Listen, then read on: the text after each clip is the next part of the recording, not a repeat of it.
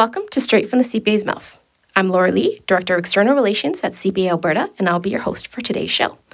My guest today is Janine Brogan, and we're going to be discussing financial literacy and why money is important. I heard that futurecasting is an essential tool for long-term business strategy. According to a recent poll, 48% of Canadians say they are $200 or less each month away from financial market is down again. Do you think the energy sector is of Albertans say the economy is too dependent on oil? Canadian student leaves university with $26,000. I'm considering cloud computing for my business. Filter out the noise. Hear it straight from the CPA's mouth. So thanks, Janine, so much for joining us on this very, very rainy day in Calgary. Very excited to have you on the show. Do you want to introduce yourself, say a few words about yourself to our listeners? Sure. First off, thanks for having me.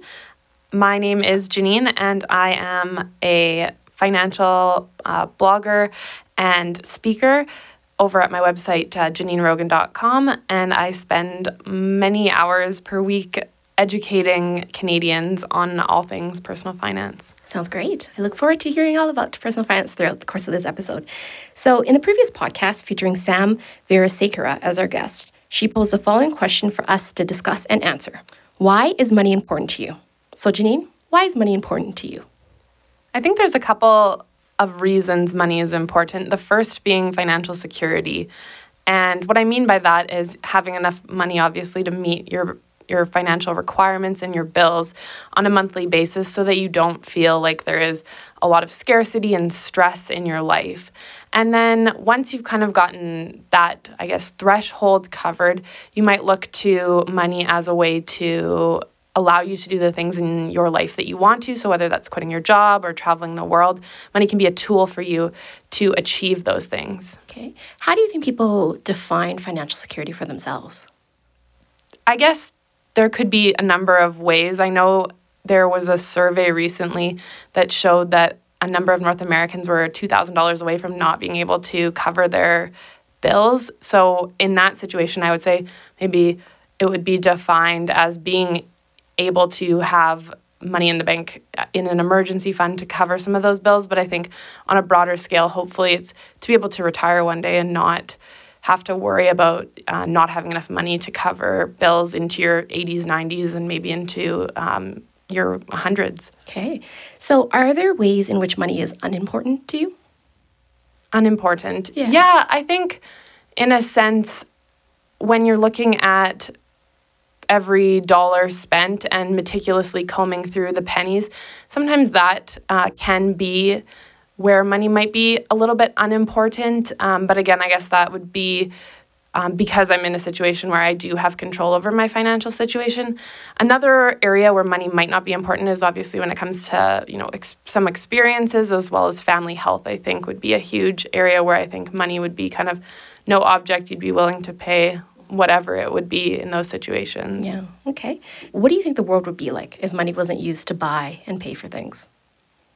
I guess it would probably go back to the barter system where people would trade services or goods for things. Mm-hmm. It'd be an interesting world because you'd have to value whose goods and services are actually worth more than others.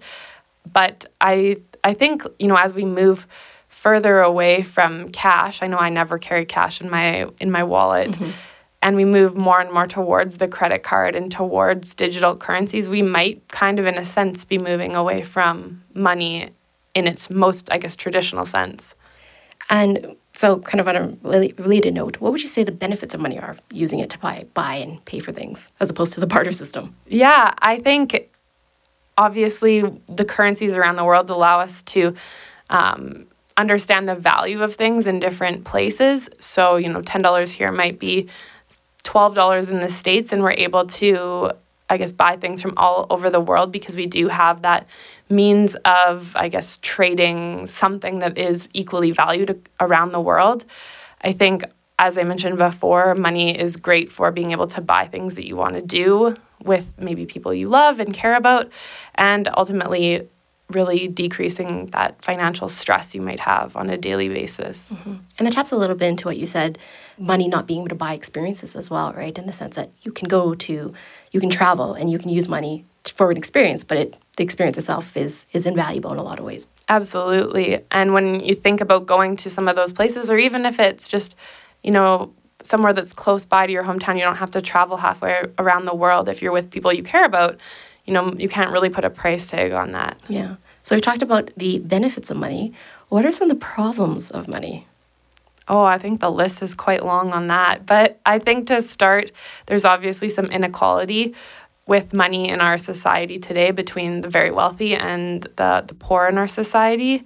As well, I think greed can be a huge driver for some of the negatives around money. People, doing things at all costs to get more money as opposed to thinking about, I guess, maybe those that are less fortunate. So common saying, some people say, if I only had money, it would solve all my problems. Do you agree with this? No. One of my, friends out in Toronto actually just wrote a book called Happy Go Money, and it's a great read if you have a chance to pick it up. But she talks about that exact saying, and it's, if I only had $1 million, then I'd be happier. Yeah. And then, she interviewed, or there was a study around people who had $1 million, and to them it was, if I only had $3 million, then I'd be happy. So I think it really just starts to perpetuate, and when you are saying things like that, it might be because there's something else in your life that's making you unhappy. Yeah. Obviously, up to a point, I think there's many studies that have shown once we kind of hit that benchmark of, I think it's around $70,000 or $80,000, depending where you live, no more money is going to actually give you any more happiness. So once you're able to kind of meet those basic needs. Okay. So you talked earlier about financial security, how money can represent that. What are some other intangible qualities that money has come to represent to people? Financial security, as you mentioned, I think status in society in terms of wealth. So how big of a house can I buy? How nice of a car can I drive? In many situations, I think an intangible could be education. People are able to pay for education if they have money, and maybe they wouldn't have access to loans, or the school they wanted to go to was more expensive. So I think it can represent a lot of different things. Yeah. And why do you think money has come to represent things like status, success, maybe even happiness to a lot of people? Oh, we're getting real philosophical here. We are. These are deep questions. Yeah, I think ultimately, again, we like to compare ourselves to people. And so if I'm able to have more than someone else, then I think there's an innate drive to kind of compete with your neighbor on those things. So the whole keeping up with the Joneses notion, if my neighbor buys a new car, then I'm feeling like I'm going to need to buy a new car as well. Yeah. So I think that's probably where it stems from. Okay.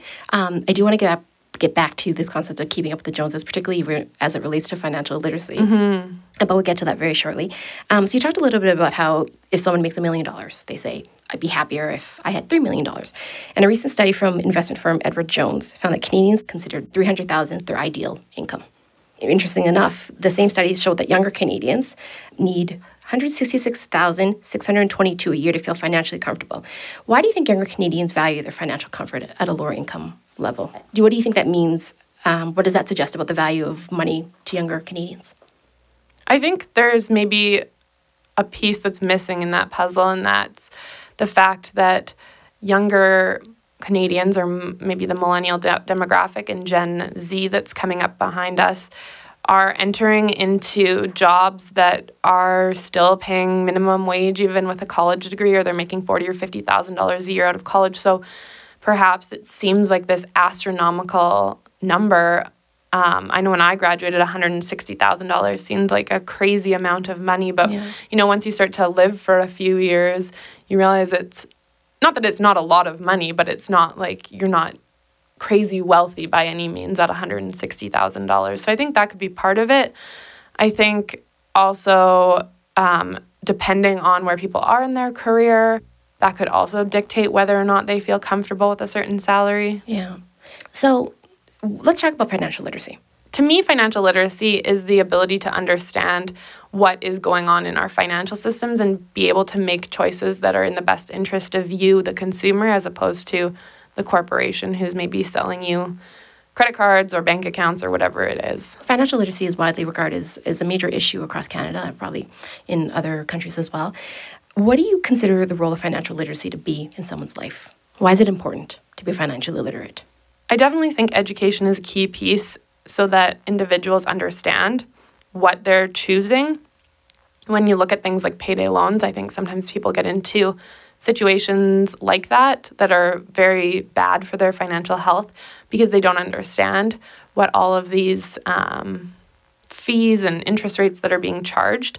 That being said, I also think that as a government, there's a responsibility to ensure that these corporations aren't able to kind of, in a sense, trick people into some of these like hidden fees around certain products.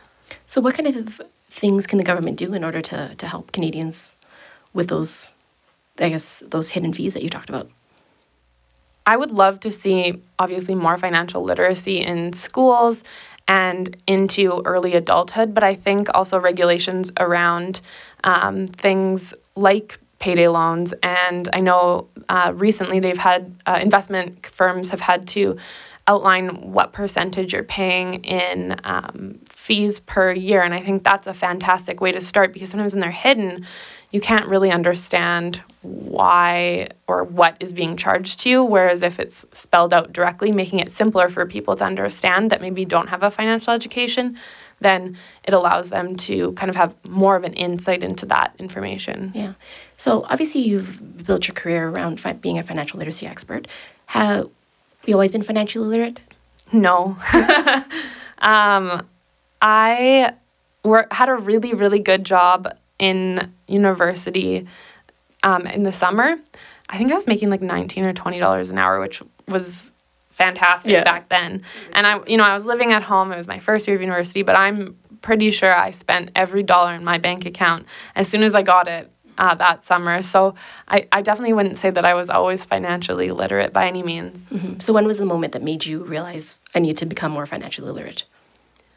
I think there's two moments. So the first was kind of when I had $10 left in one of my bank accounts and I wasn't able to pay for something and I kind of felt embarrassed in a sense. Okay. And I also was looking back being like, I worked all of these hours and I was paid this great wage for someone who is 18 years old. Where did it all go? Mm-hmm. And I think the second moment was when my girlfriend was taking a class at the U of A. I think it was a human ecology class on family finance. And she said she had to do a book report. And the book was, I think it was The Wealthy Barber. And so she said, you should look into this and you should have a read of it. And I started reading it. And I think it just kind of clicked that this notion of saving and compound interest could make me money. Yeah.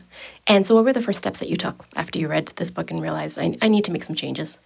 I think I made a saving, I don't want to say a spreadsheet because it was definitely not in Excel. It was on a piece of paper. I wrote down, how much I would save into what accounts for each week that I was paid or each month. And I started saving towards, I guess, in a sense, spending goals. So maybe I wanted a new dress or a new purse or whatever it was, or a vacation. Yeah. So I started saving towards those. And I think as my interest peaked, I started doing more research online, borrowing more books, and reading all of that information on the internet and at the library. Yeah. Did that also coincide with your desire to become a CPA at the same time and, wanting to go into accounting? Yeah, it actually goes really nicely hand in hand. I didn't start out in the Faculty of Business, but kind of by the time I started looking at financial literacy, I had started in the Faculty of Business and started accounting. So it really started to marry nicely as I was getting my accounting degree and then ultimately my designation. Yeah. CPAs are known as financial experts. Is there such thing as a financially illiterate CPA? Totally. I won't say names, but I've definitely worked with a few that, not that they're illiterate in the sense that maybe most of them tend to live within their means because I think they understand that. But I think as CPAs, we're taught to make decisions for businesses and do what's right for, tax planning for specific shareholders of like a holding company or whatever. But we don't maybe look at our investment strategies and understand how our money is being best put to use. And I think sometimes that falls to the wayside because we are so focused on helping other people. Yeah. Because, how you spend your money is very much a personal thing too, right? Absolutely, yeah. Yeah. So, obviously, it's important to be financially literate. Does the importance of financial literacy change as a person progresses throughout their lives and careers? Is it equally important for a student to be financially literate as a person who's, say, on the cusp of retirement?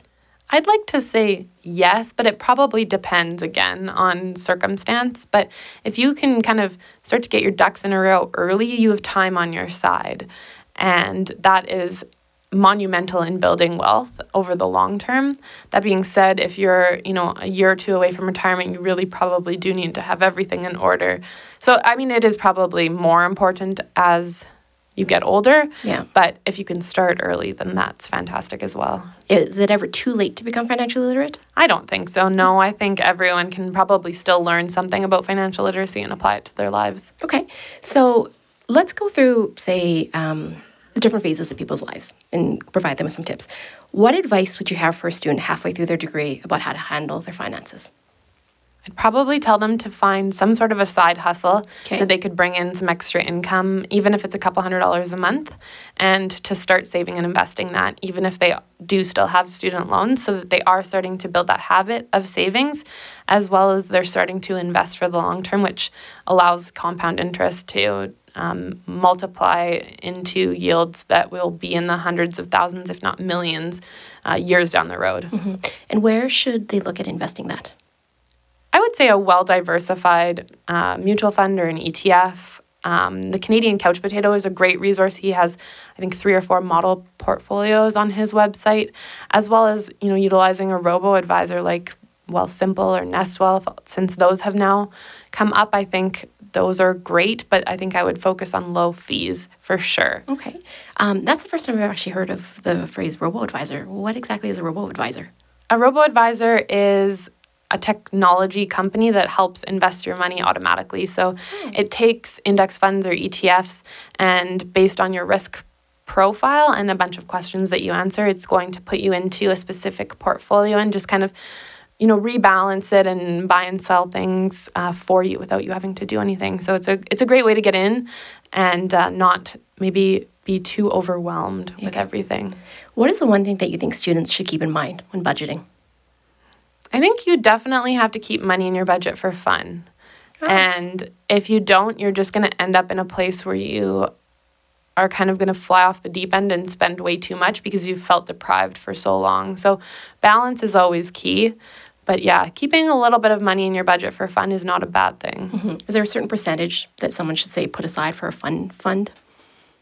Again, I guess it depends on your budget, but I think all of your life expenses probably should be about 50% of your income, and so fun should fit into that budget. Okay. So again, depending on how much you're making, but if that means as a student that you go out with your friends on a Tuesday because it's half price beer and wings as opposed to a Friday when they're full price, then those are the decisions you're making. But yeah, still keep some money in that budget for fun things. Okay. You could make the argument that you should go for half price wings and beer on one day and then another half price, and it still equals to the same amount. Exactly. Yeah, it's all about utilizing your dollars correctly. 2 for the price of 1 there. Do students have any perceptions about student debt? I think they're overwhelmed with the amount, especially as tuition increases, and wages have stayed stagnant for a long time here in Canada and in the US. But, graduating with $40,000 worth of student loan debt and making $40,000 of student loan debt seems probably incredibly daunting to a lot of people. What advice would you have for them to not feel completely overwhelmed by this amount that they owe? I think a couple of things. Again, hopefully by the time you graduate and have to start paying off your loans, you can secure a full-time job and remember that student loan balance was taken on so that you could earn a higher income in the future. As well, hopefully by then you'll have that side hustle I talked about, and you'll be able to throw a little bit of extra income at that debt balance to help it, decrease faster. Yeah. Did you have a side hustle when you were a student? I did. I had started writing. I was a nanny for a little while. What else did I do? I feel like I did everything. Sold stuff on Kijiji. You just get creative to earn a couple $100 more a month, but it does make a huge difference. Do you miss being a nanny? I miss the kids, but I don't have kids right now, so I'm enjoying my life with no kids as it stands. Okay. So we'll move away from students. So, young professionals graduated from university, working for a couple years. What advice would you have for them to balance between living expenses, saving, paying off their debt? For me, I've always, again, been of the opinion that you need to balance it. I know some people get really focused on paying off debt, and that's great. But if you get to the point where you've paid off all your debt and you have nothing in your savings account, I think you can feel a little bit defeated again because your net worth is basically zero. As well, if you don't have things like, an emergency fund put away and something happens, maybe you lose your job, you're just going to end up back in debt. So I think you can definitely make paying off debt a focus, but you definitely need to have balance as well. So really starting to bolster those savings accounts as well as starting to invest. Okay. We talked about how investing early is important, obviously, but when does it become absolutely critical for someone in their life? I don't know if there's like a specific year that it's absolutely critical, but I would say you definitely need to start investing by the time you're 30. Okay. If you had to think of a key phrase that people should keep in mind when they think investing, what would that be? Long term. Oh, okay. So make sure your money's invested for the long term. And I know a lot of people, my friends and some of my family members included, get worried when the market dips down and they think they've lost all this money. But, if you look at the trend lines over the last 50 or 100 years, the general trend of all of the stock market is up. And I think that if you just kind of either buy more when it's lower, thinking maybe it's on sale, or just kind of ignore it and wait for it to correct, you'll be fine. Okay. What about retirement? How soon should someone start thinking about retirement? I think as soon as you make your first dollar, but that's probably unrealistic for a lot of people. Yeah. But I think when you get that first job, and a lot of jobs offer matching plans, pensions, or RSPs, that's when you should start looking at, utilizing some of that money from your employer and putting some of your income away. Yeah. So based on your answer, I'm assuming that you've obviously thought about retirement. Yes, I have. Do you have an idea what your retirement days will be like? I think my husband and I are just going to travel the world, so that's what we want to do. Where do you want to hit first? Oh boy, probably somewhere in Africa, because I feel like you need a decent amount of time to see all of the animals and stuff there. So I think we'll probably hit Africa for sure. Okay. When I was doing research and when I was preparing this episode together, I was referring to this part of the episode as Janine's advice hour. Okay. Various things. So this is my version of kind of asking for a friend, aka this is actually my own issue, and I'm the first person to admit that I'm incredibly financially illiterate. So what advice would you have for someone who has a hard time staying on budget and is an incredibly impulsive buyer with very poor impulse control? Great questions. I think a couple of things. So I'm going to address the impulse thing first. Because I feel like everyone faces that at some point in their life, and I have too. Like I said, when I was, a student and not into personal finance, I think I spent, every dollar I ever had on Starbucks and maybe shoes. But I think understanding why you have those impulses is important. So one thing could be marketers are really good at what they do. And so for myself, I know that marketers are paid to make you want to buy things. And so usually, I guess for me, it's I online shop more than I shop in stores. But this rule can apply to either or. But if you leave that item alone for 24 or 48 hours, chances are you're probably not going to want it anymore. They have this great way, and I think salespeople are also really good at this, of making you think that there isn't going to be any more left in a day. There's like a scarcity mindset. And so if you can walk away from it, I would say probably 95% of the time you even get to your car or you've closed the browser, you've completely forgotten about it. So I think that's a good way of kind of focusing on those impulses as well as understanding the emotions behind it. So my husband traveled for work a lot a few years back, and I found myself shopping a little bit more probably than I should have. And it took a while for me to realize that, maybe it was because I was, missing him or I was lonely and I needed something to do. So understanding that also made me, I guess, focus when I was going to buy something to ask myself, am I just doing this because I'm missing my husband? Yeah. So I think those are a couple of ways you can tackle impulse spending as well. If there's something you really want, that delayed gratification of saving up for it. And there is something to be said for, transferring $20 every week into your bank account. And then, you get to the end of the month or the end of a couple months and you go and buy it. And sometimes, again, you'll find yourself being like, oh, do I really want to spend this $500 on that item? And I think sometimes the answer is no. And again, it kind of goes back to that good marketing. Yeah. And it taps into this concept of fear of missing out, too, in a lot of Totally. ways, right? It's interesting that you said that about marketers being genius, because I never considered myself as a person who was vulnerable to marketing. And I remember I was at a store one time, and it was a bag of chips, and I didn't even like the flavor, but it said limited edition, and immediately I went, I need to get this. Yeah, no, marketers are great at what they do. Yeah. Well, these are very good tips for my friend. Yes, for sure. For my friend. What is a super small step that anyone can implement in order to start saving up? What's a small thing that anyone can do in order to reap benefits down the road? I think opening a savings account is a great way of starting. So there are a lot of online banks that have free checkings and savings accounts. So I think those are a great place to start. Tangerine and EQ are two off the top of my head. But even opening a savings account for an emergency fund and specifically dedicating that account for that, or for, that dress or that purse that you want, opening a savings account for that and kind of slowly adding money to those accounts teaches you how to start to save. And ultimately, that's going to teach you kind of how to invest. And if you can set up an automatic transfer, which in this day and age is pretty simple, that is going to just help you even more, because then you don't have to think about it. Because I think for a lot of people, thinking about money all the time can be overwhelming, and especially thinking about their money all the time can be overwhelming. So if you can automate it, then you really don't have a lot of work to do. I know for us, like, we get paid, a whole bunch of transfers happen, I don't do anything, I look at the balances, I'm like, okay, that's great, and everything kind of just happens in the background.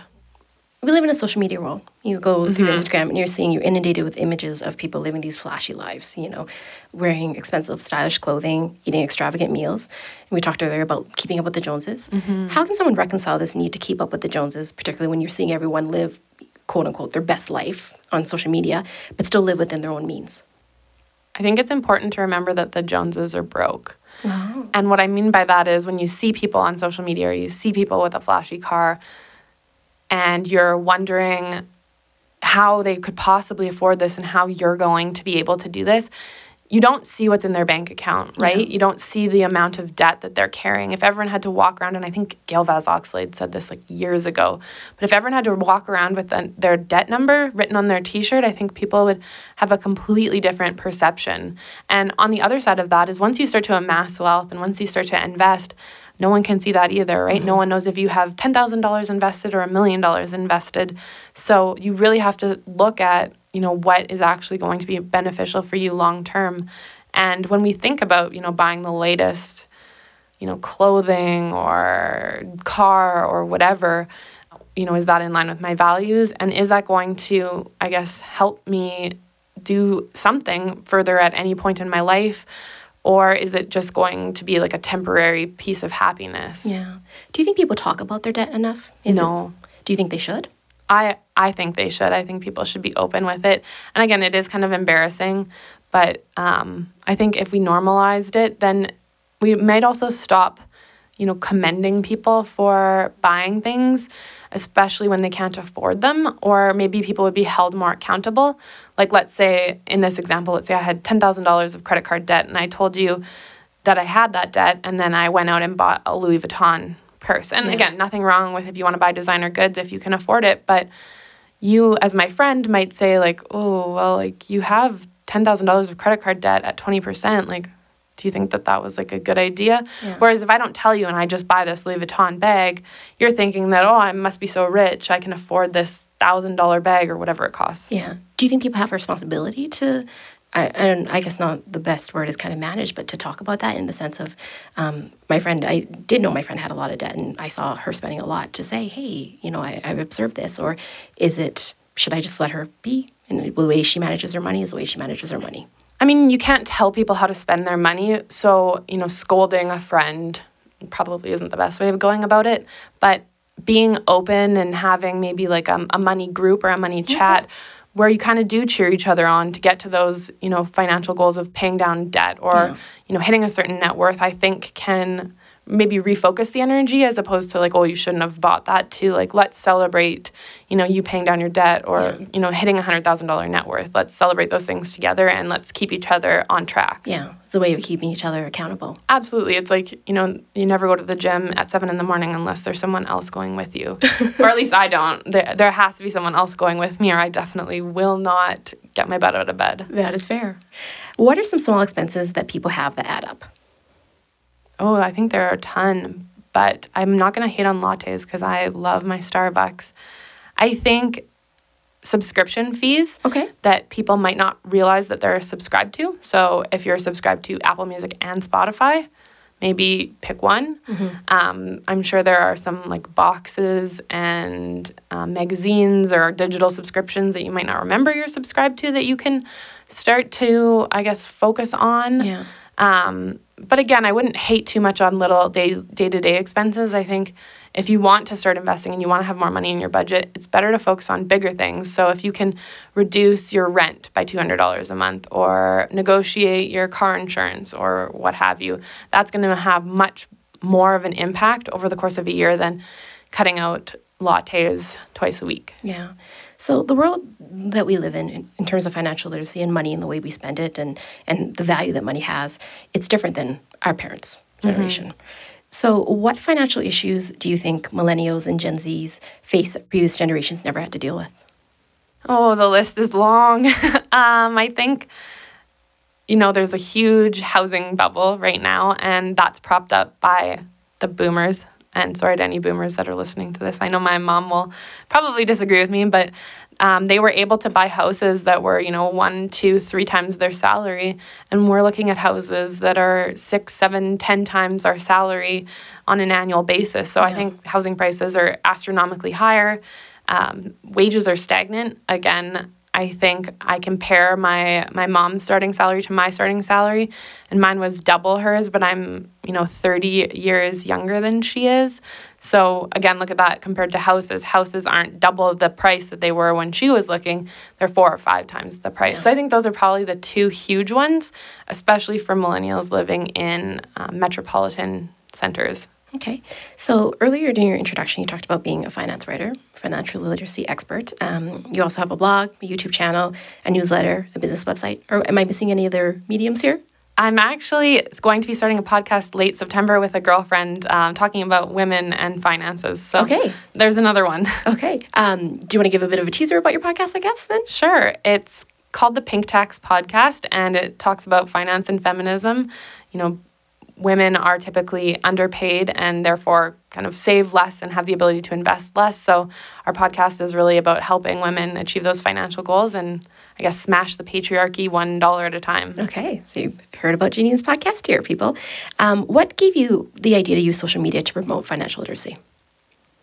I think the internet is an interesting medium because it came around, I guess it was invented when I was very young, but it kind of came around as a way to communicate in junior high and high school. And so this ability to share information and connect with people seemed really interesting to me. And I've met actually some of my closest friends on Twitter, which is really interesting. One of my bridesmaids I actually met on Twitter. Okay. But, promoting and reaching people through that means was a way kind of to share my message and share what I was saying and get that out to the masses, because I guess in a traditional society, I would have to go around and either knock on doors or, host events and hope that people would sign up without being able to market that anyway. Okay. Do you consider yourself a social media guru? Oh, maybe. I don't know. I mean, I know how to use it. I'm not great with all the algorithms, and they keep changing them. Yeah. But I definitely know how to use Facebook, Twitter, LinkedIn, all that good stuff. Okay. But so what has been the response to your services? What do people want to know about financial literacy, and what are some of the common questions that people have when they approach you? I think the biggest thing is people are typically overwhelmed and don't really know where to start. Again, going back to financial literacy not really being in our school systems, I think they can feel like daunted by the task of investing and paying down this debt, and they want to maintain a certain lifestyle. And sometimes we have to have really hard conversations with people because they want to continue a lifestyle that they can't really afford. But yeah, I would say most people just don't understand how or why they should start investing. So you talked about financial literacy not being in schools. What kind of conversations can parents be having with their children to teach them about financial literacy at a young age? I think at a young age, the best kind of way I've seen is to give children some money and say they need to divide it up into certain categories. So some for saving, some for spending, and some for donations and giving back. Okay. And I think that's a fantastic way to teach that, you don't necessarily keep all of your money. Some of it needs to go to people less fortunate. Some of it you need to save for a longer term savings goal. Maybe it's education, maybe it's retirement. And then being able to spend and enjoy some of your money, because I think sometimes people get too obsessed with money and they don't actually end up enjoying any of the money they've worked so hard for. Yeah. So how do you enjoy your money, Janine, when you want to treat yourself? We definitely, my husband and I travel a lot. We also like to go out for nice dinners and buy nice wines. So that is definitely our splurge. Yeah. I don't buy a ton of clothing, doesn't really do it for me. But yeah, I would say definitely the travel and again, spending time with my husband because we both work so much. So yeah. Okay. What kind of commitment is it to keep a blog, a YouTube channel, and a newsletter? Oh, it is a lot of work, and I probably don't do the best job of it sometimes when I'm super busy, but I would say it's probably to get content up every week, it's probably 10 to 20 hours. Okay. What lessons have you learned from being self-employed? I think the biggest lesson that I've learned is how to, manage fluctuating income. So making sure that money is kind of or there is enough money in a savings account put away in case there is a month where maybe we're on vacation or maybe I'm not earning as much. I think that has definitely been a good lesson, and also to save for your taxes. Mm-hmm. What was your journey like to wanting to be self-employed and own your own business? You talked about being in university, you pursued your CPA designation. Where in that kind of journey did you say, this is what I want to do? I don't know if there was one specific point. It kind of just started to happen, and it's something that I'm really passionate about. So it kind of just turned into this business. Okay. And how long have you had your business open? Oh, I guess I started writing, almost a decade ago now. Yeah. And I would say in the last couple years is kind of when it's been more of a business focus. Okay. So what advice would you give the budding blogger, YouTuber, entrepreneur that you wish you had known when you first started? Oh, there's so much to say. I think, proofreading your writing, which is something that I still work on, is definitely something for a blog or an article writing standpoint. From a YouTube standpoint, if someone's looking at, starting a channel, getting a decent microphone and a decent camera, I think is good. I think my first 2 videos were on my iPhone and they were not great. Yeah.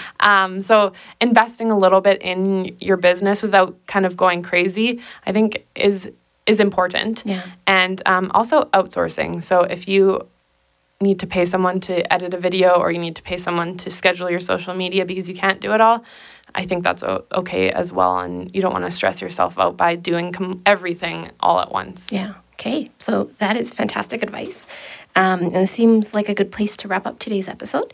So Straight from the CPA's Mouth is centered around Alberta CPAs discussing everything from leadership to finance to education. Before we end this episode, Janine, could you pose a question for our next guest to ponder and answer in the next episode? Absolutely. How would you define success? Oh, that's a great question. So before I wrap up, Janine, do you have any last thoughts that you'd like to add?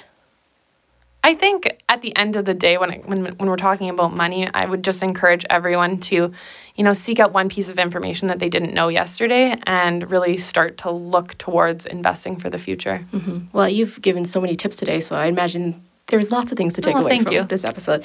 So there you have it, listeners, straight from the CPA's mouth. So thank you, Janine, so much for joining us today. Thank you to all of you for tuning in, and be sure to check out our next episode featuring CPAs discussing how to define success. Be sure to join our subscriber list in order to get access to exclusive content and contests to win things. You can sign up and get more information at cpaalberta.ca/podcast. Straight from the CPA's Mouth is brought to you by the CPA Education Foundation. The CPA Education Foundation is the charitable arm of the Alberta CPA profession, providing up to $1.2 million each year in support of business and accounting education in the province. This podcast is just one of many resource materials available through the HESI CPA Knowledge Centre.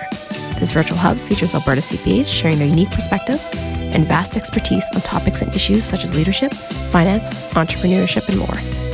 Visit cpaalberta.ca/foundation for more information on the HESI CPA Knowledge Centre and to learn how Alberta CPAs inspire success.